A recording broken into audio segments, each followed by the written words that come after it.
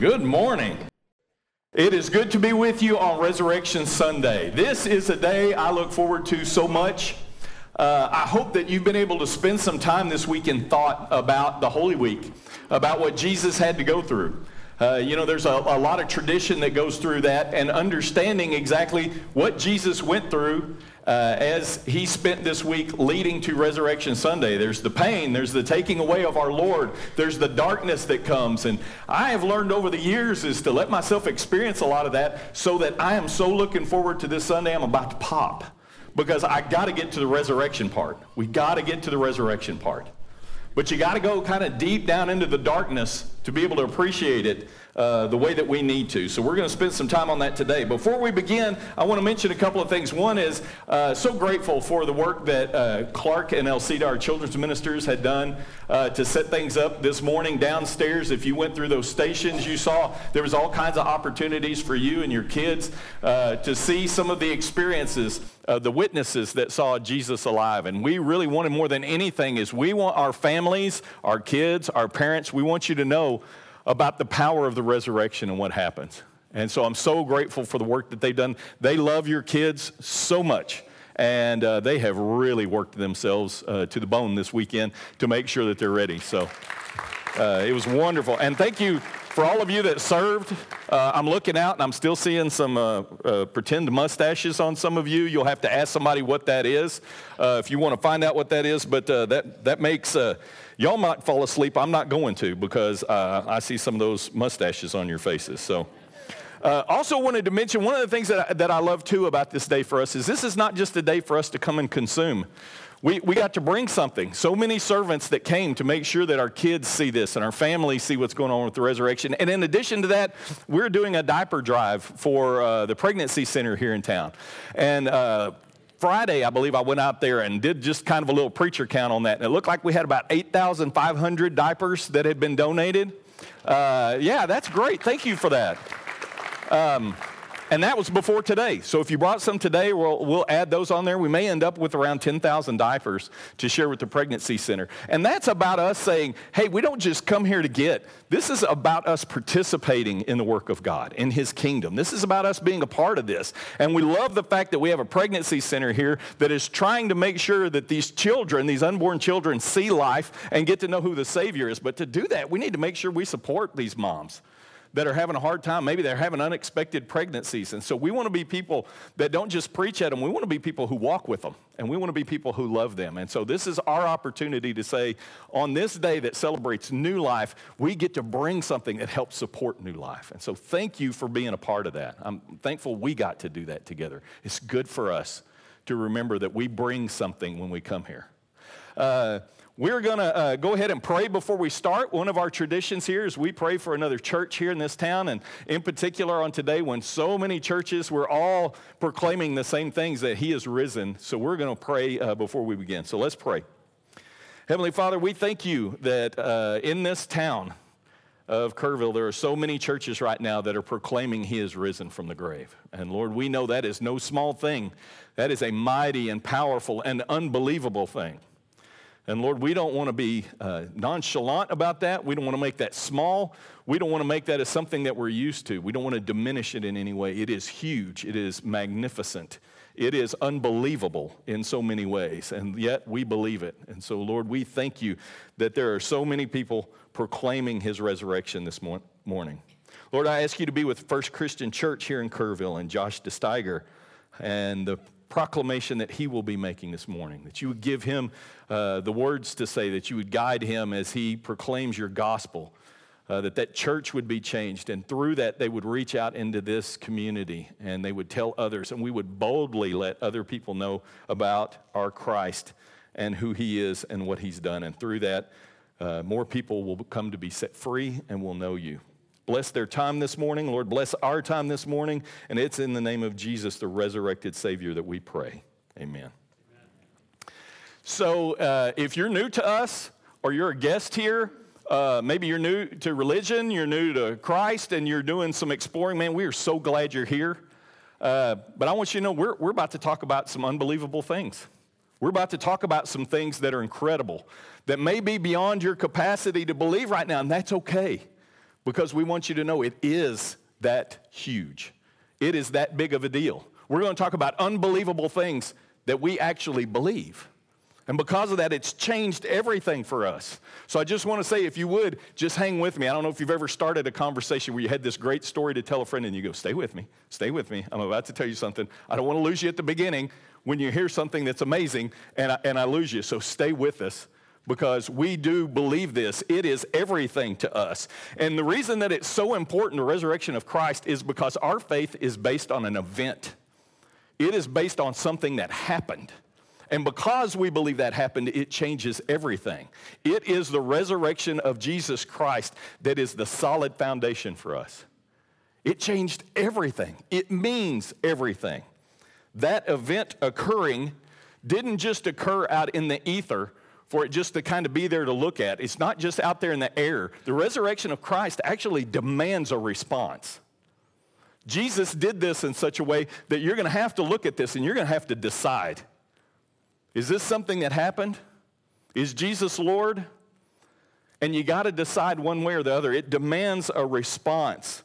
And in particular, one of the reasons that it does is not just that we think it happened, but before it happened, we think Jesus called his shot, right?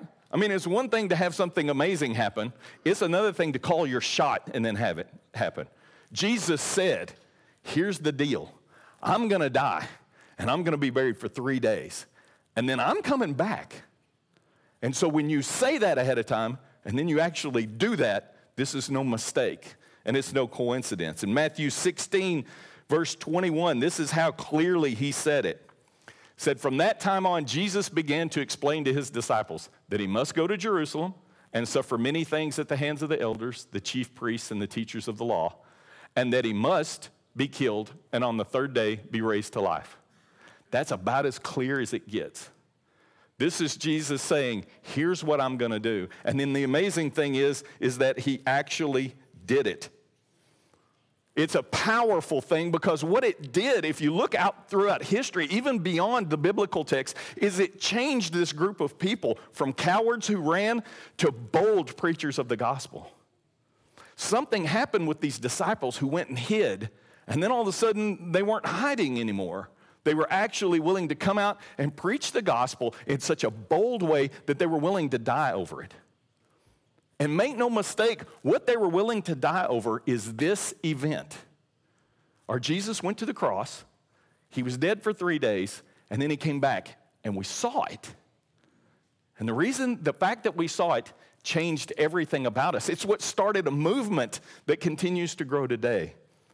Is in the belief that this is not just something we say, it's something that actually occurred, that people were willing to lay down their lives for.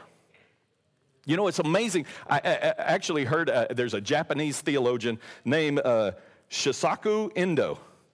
And one of the things that he said that I thought was really interesting is he said, if you don't believe in the resurrection, you will be forced to believe that something hit the disciples that was every bit as amazing.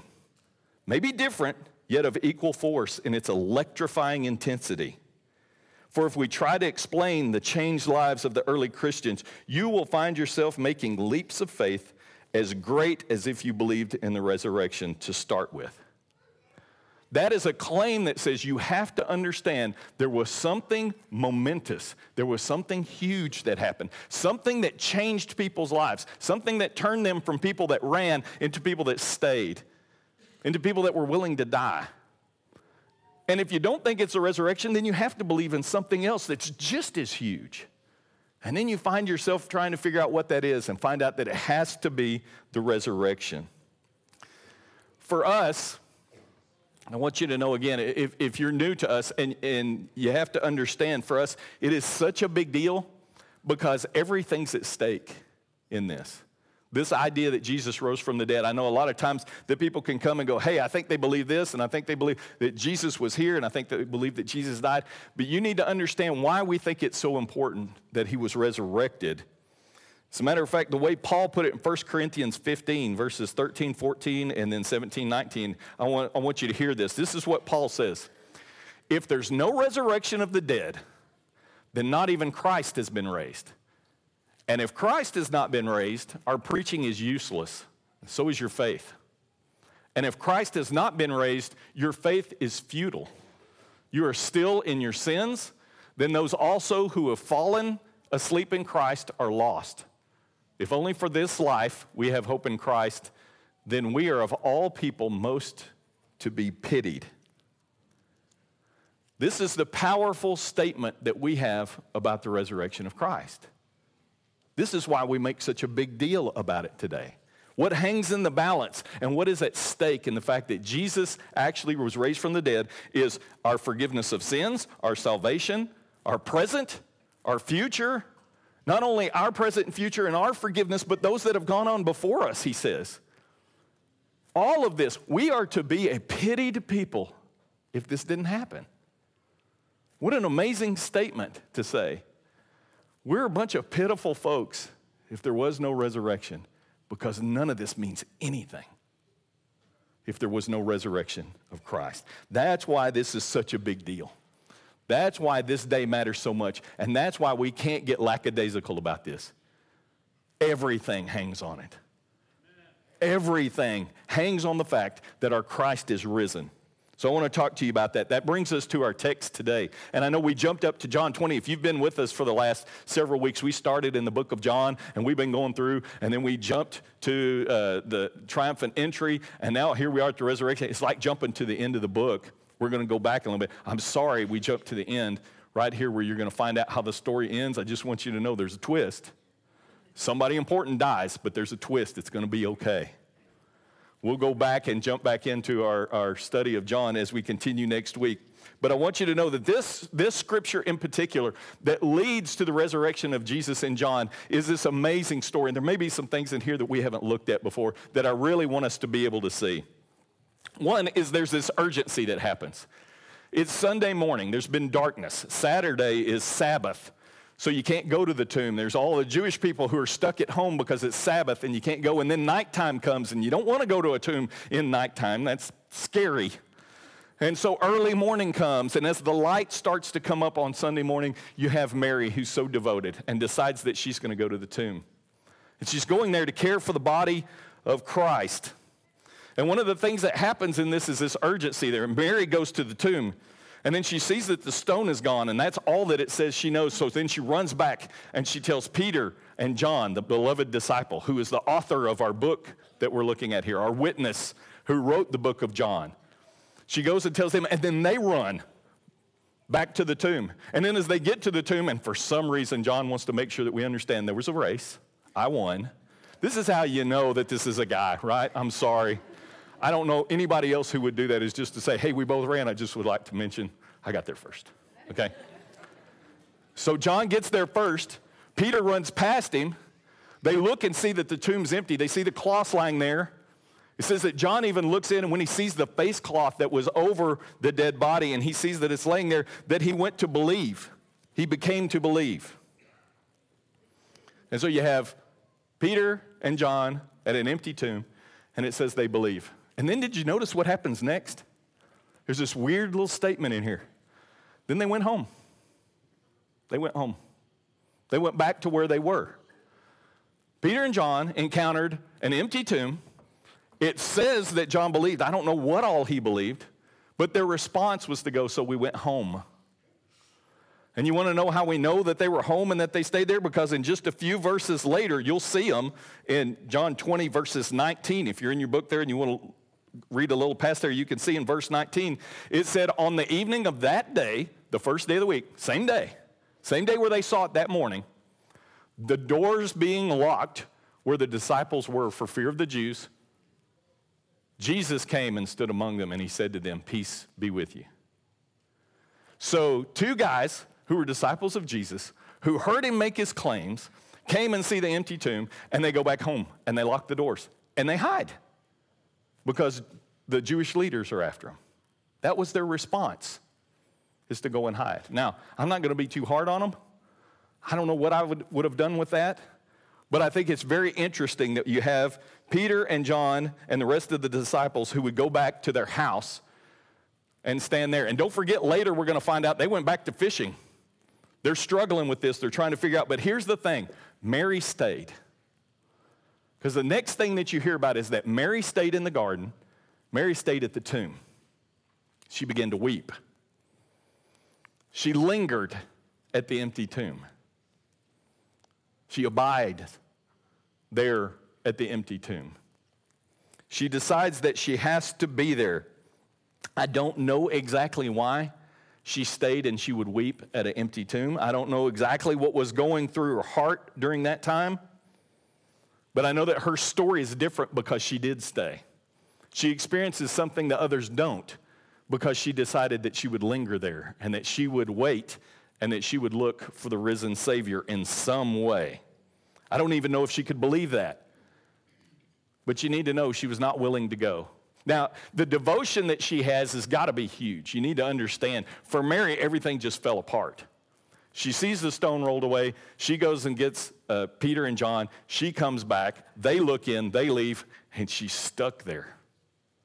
She's abiding there at this place. She's watching this tomb. Maybe she's remembering the first time that Jesus did call her. Maybe she's going through her head about her relationship, about how he saved her, about how he changed her in every single way. According to Luke, this is how Jesus originally met Mary in some way that we see. Luke 8, 1 and 2 says, after this, Jesus traveled about from one town and village to another, proclaiming the good news of the kingdom of God. The 12 were with him, and also some women who had been cured of evil spirits and diseases. Mary, called Magdalene, from whom 7 demons had come out. This is her history with Christ. He came and he healed her and he cast 7 demons out. Now you need to know, 7 demons, the idea of talking about 7 in Scripture, Jewish culture has a lot of meaning in different numbers. 7 is the number for completion, for fullness. So it's hard to know whether or not what he's saying is that she actually had 7 different demons, or if what he's saying is she had all of them. Everything. She was consumed in every way with demons. Everything that you can think of that would have to do with maybe anxiety and depression and anger, spirits that would fill her in such a way where she's destroying herself and everything around her. She was completely consumed by them. And that's what Jesus rescued her from. No wonder she stayed there. No wonder that she would stay there at the tomb, weeping, trying to figure out what is going on.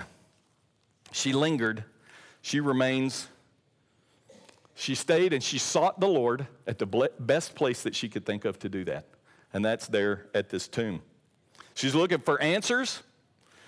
And so she ended up there in a garden looking at an empty tomb very intently. And here's the thing. She ended up there because we all do at some point. Everybody in this world at some point is going to have to end up at this place where they look at that empty tomb and you have to decide what happened. That's what will happen, we believe, at the end of time. All of us will answer that question, what happened at that empty tomb? Because this is really what matters. We're all going to have to look there and we're going to have to make a decision. We're going to have to decide what happened there. I don't know why she lingered there. I don't know, except to think that maybe she was still seeking from the last place she saw him. I imagine that she could have been somebody who was completely consumed with doubt and with confusion. It would make perfect sense. I want to say again, when we talk about the resurrection of Jesus, you do know we're talking about things that are unbelievable, yet that we believe happened. So you have to understand, for her to be there and to be doubting and trying to figure out what in the world happened, as she stares into that tomb, she had a devotion to try and make some sense. Can I believe what he said when I followed him? Is the same man that delivered me from these demons, the same one who saved me, the same one who changed my life, is there something more to this than just this tomb? Is this the final place? Did somebody take his body? Has he been stolen? Has he been moved? Did the authorities come in and take him somewhere else? I know this was the last place that I saw him, was when they were laying him in the tomb. What do I do with this?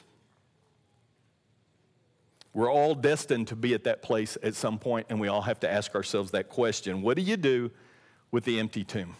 What are we going to do? Because here's the deal. If he is risen, then he's Lord. And if he's Lord, that has all kinds of implications to it.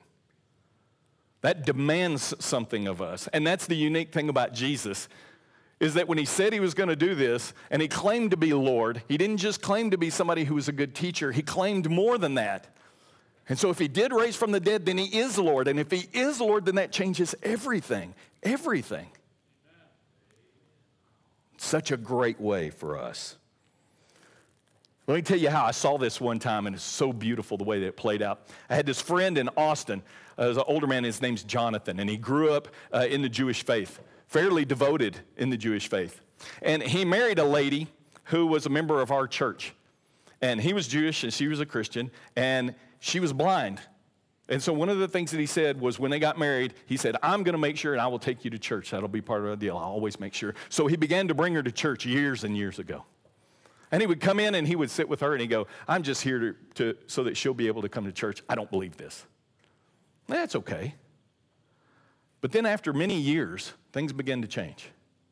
He began to hear the stories of Christ. He began to hear the teachings. And I remember one of the things that would happen is I would come up to Jonathan on a fairly regular basis and I'd sneak up to him and I'd go, hey, where are you and Jesus these days?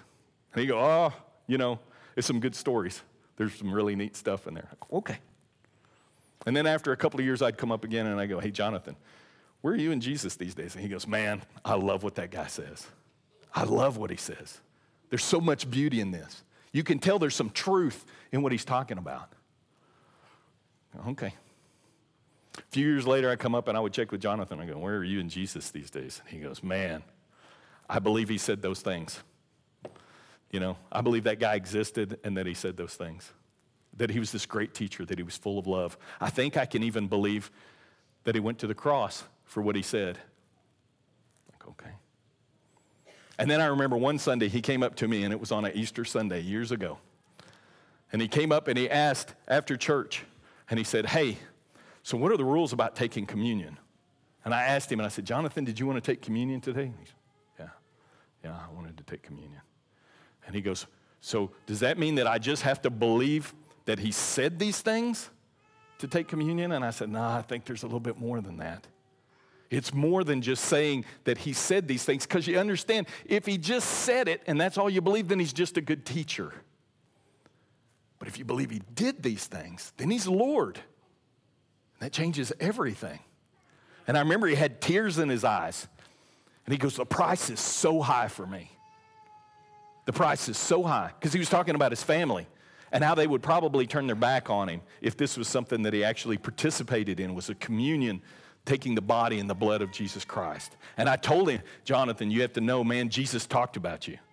He talked about you years ago, about somebody who would have to actually turn their back on their family to follow him. And I said, I think it's precious to his heart that you're thinking this. And so we went to lunch, and I sat across from him, and I remember talking to him and going, okay, tell me where you are with Jesus. And he's going, okay, great teacher. Obviously, he taught the truth. I believe in what he's saying. But this resurrection thing, man, I'm having a hard time wrapping my head around this. And I went, yeah, I know. And he goes, no, you don't know. No, you don't know. He goes, you were raised in the church from the time you were a little bitty. You knew to say, who's Jesus? Jesus died on the cross and was rose again for me. It is wrote for you. And I'm telling you, it's insane.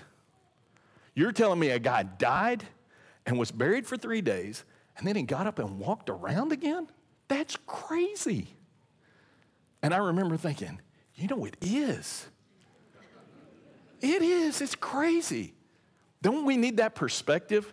Don't those of us who are raised in the church that let those words roll off our tongue have to remember what we're talking about? This is unbelievable. It's amazing. And he felt like we made light of it the way we just said it. A week later, Jonathan called me. He's baptized into Christ because he had to decide Jesus is Lord. He had to make this decision. He stood at the tomb and he watched it empty, and he had to look at it and finally go, okay, why is it empty? And finally came to the conclusion of going, it has to be because Jesus was raised from the dead. He said, I believe the cross This was the interesting thing with him before. As he would say, he said, you need to know, I believe the cross. I believe he loves me. I believe he would be willing to die for me. I can believe any of that, but I have a hard time with this resurrection. That was the thing that changed it, though. Right? You can go to the cross and go, there's love. But if you go to the tomb, it's Lord. It's different. Don't get me wrong. I'm not diminishing the cross. It's huge. But without the resurrection, it's a teacher who died.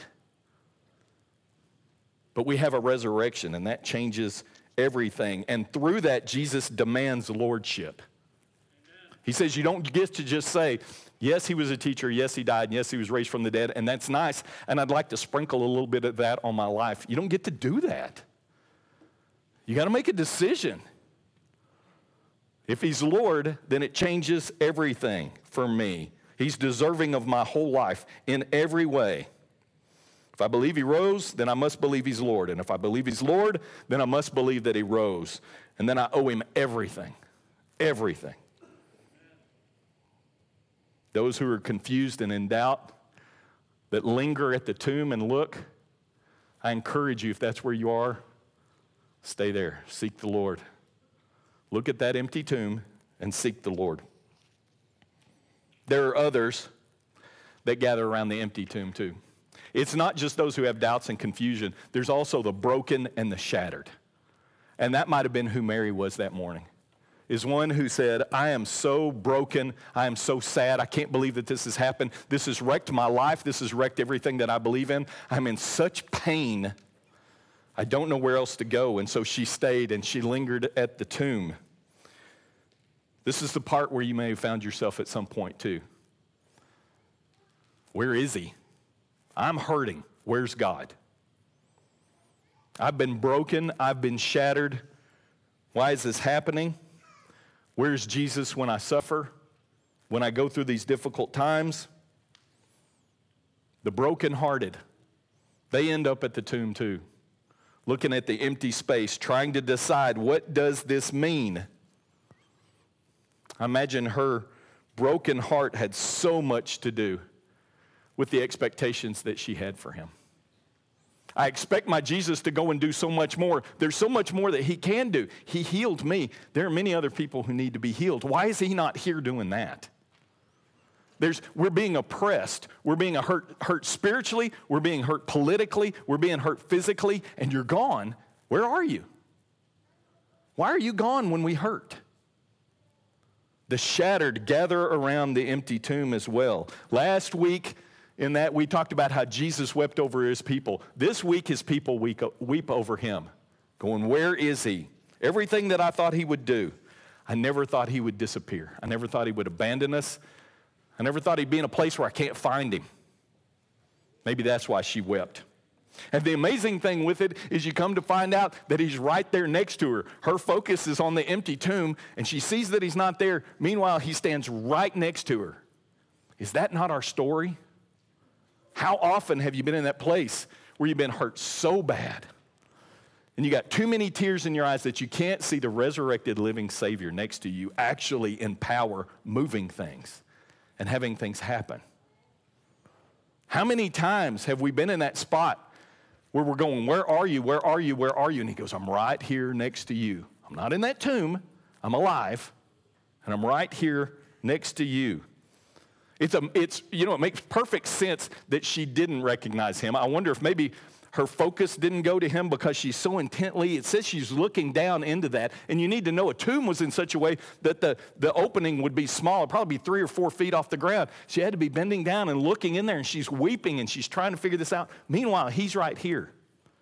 Maybe he changed so much that she wasn't able to notice him at first, because it says she thought he was a gardener at some point.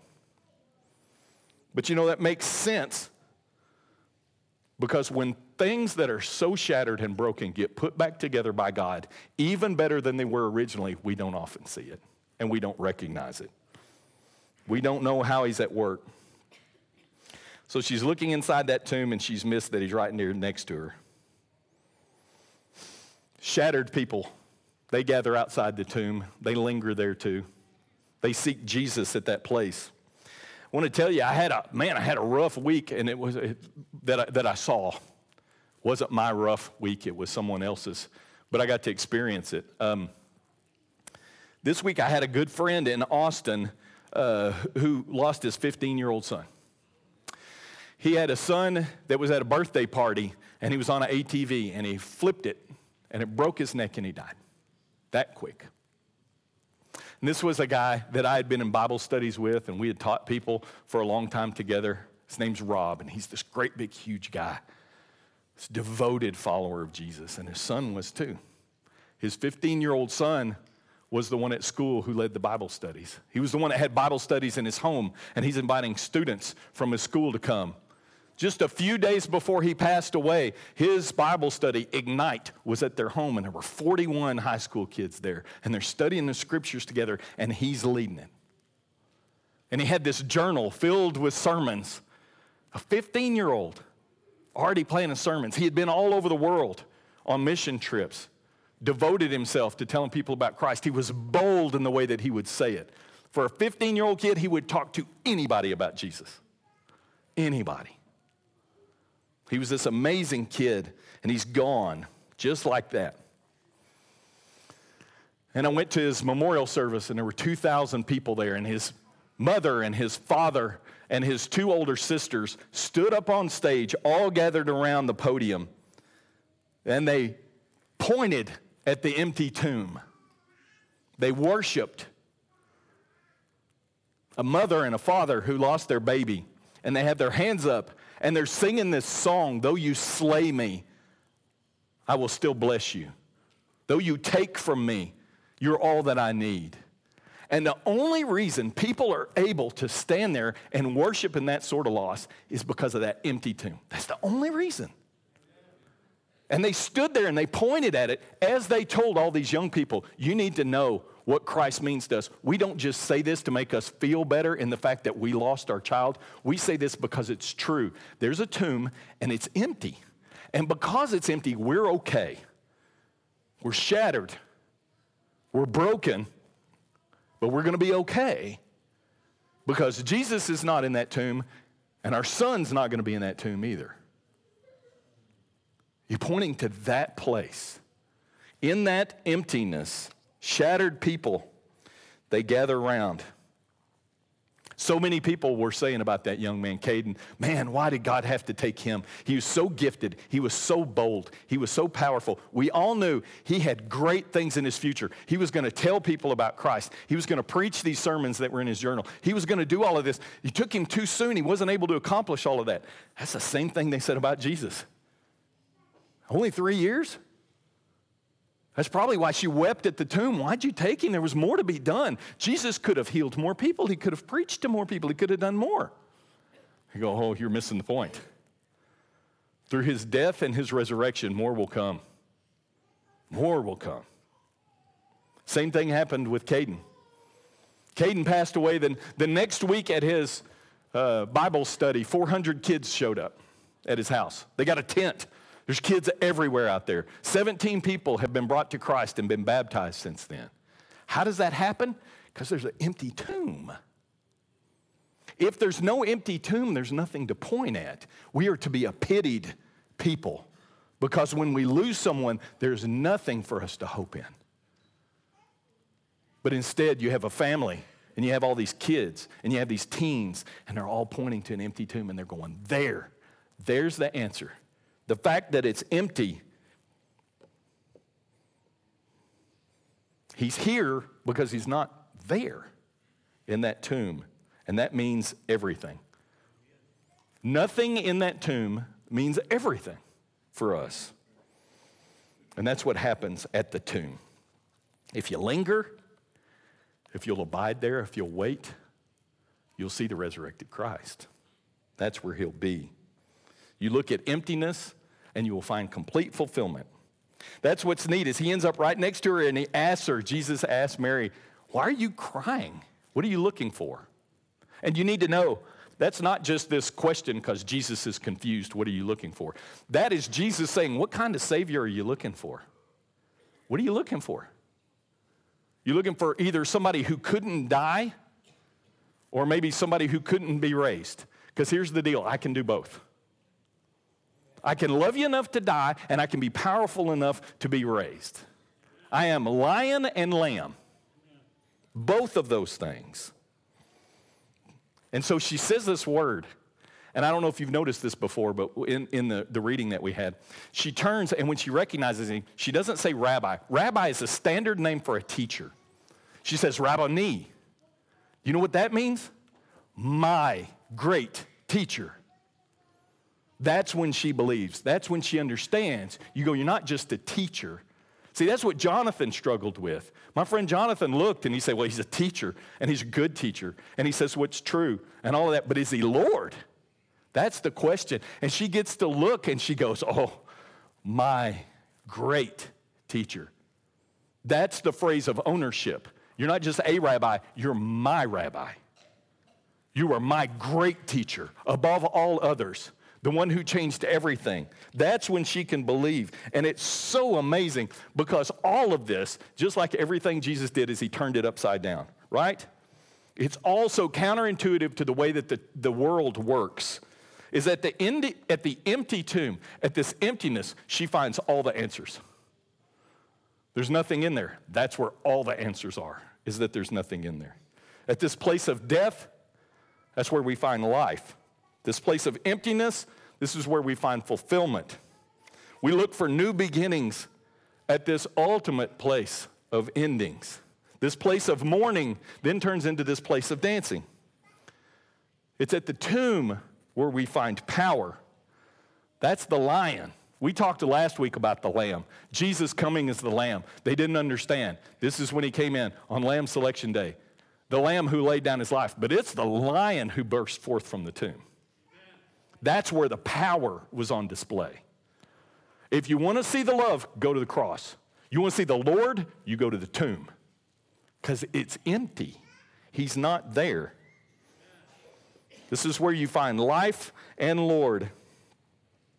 It's in that empty tomb that she was able to find eternal life, and we do too. It's where my friend Jonathan was looking. It's where my friend Rob was pointing at the loss of his son.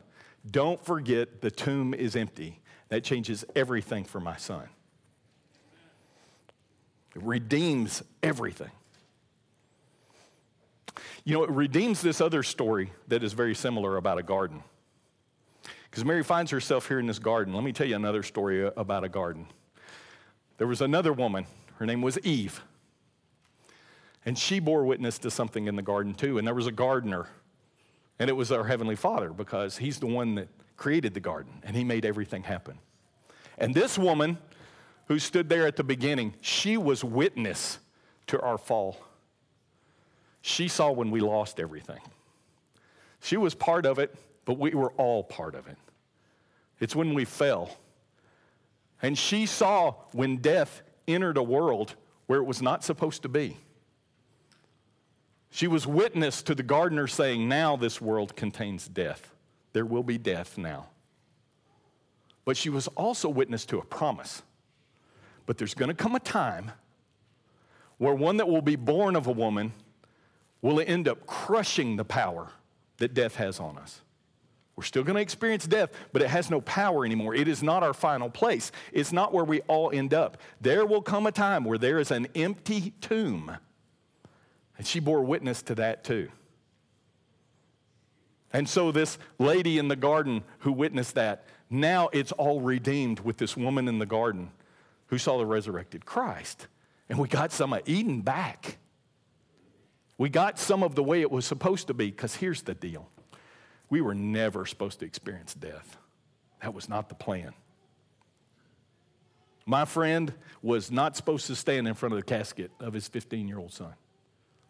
We were not supposed to say goodbye to our loved ones. We were not supposed to end up there. The world got broken and death entered. But here's the part we celebrate today. That is not where we end up. That's not the end of the story. Yeah, Jesus was in that tomb, but he's not anymore. He's not. That tomb still is empty. And because of that, it changes everything for us.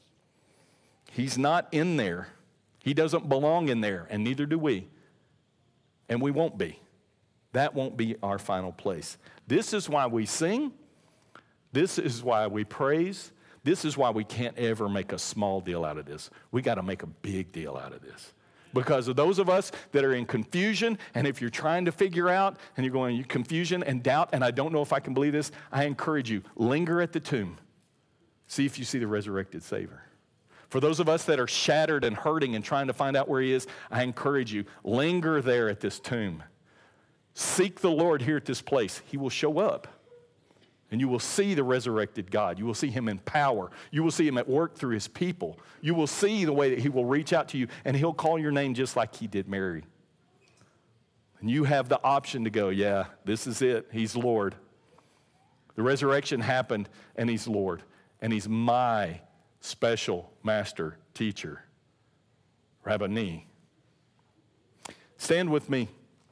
We're going to close out in prayer, and then we're going to sing for a while. We need to sing, and we need to celebrate this. Let's pray. Heavenly Father, we thank you so much that this is not just an idea, and this is not just something that is an old myth that we tell ourselves to make ourselves feel better. This is real. This is true. This is what happened. Our God was dead, and then he was resurrected from the grave. We thank you, Lord, that you rolled away the stone. We thank you that there were witnesses who saw him, that there were the disciples that Mary saw. We thank you that she lingered there at the tomb and saw him. We thank you the disciples saw him. We thank you that over 500 witnesses saw him alive. We thank you that we've seen the resurrected Savior and the work that he's done in our lives, the way that we've been redeemed, that we see him in each other, that we see him when we lift up songs of praise, when we read the scriptures, when we live out our lives. We thank you for your Holy Spirit that reminds us to live into that and who we are. And so, Lord, accept our praise and our celebration in the name of the resurrected Jesus. And the church said, amen.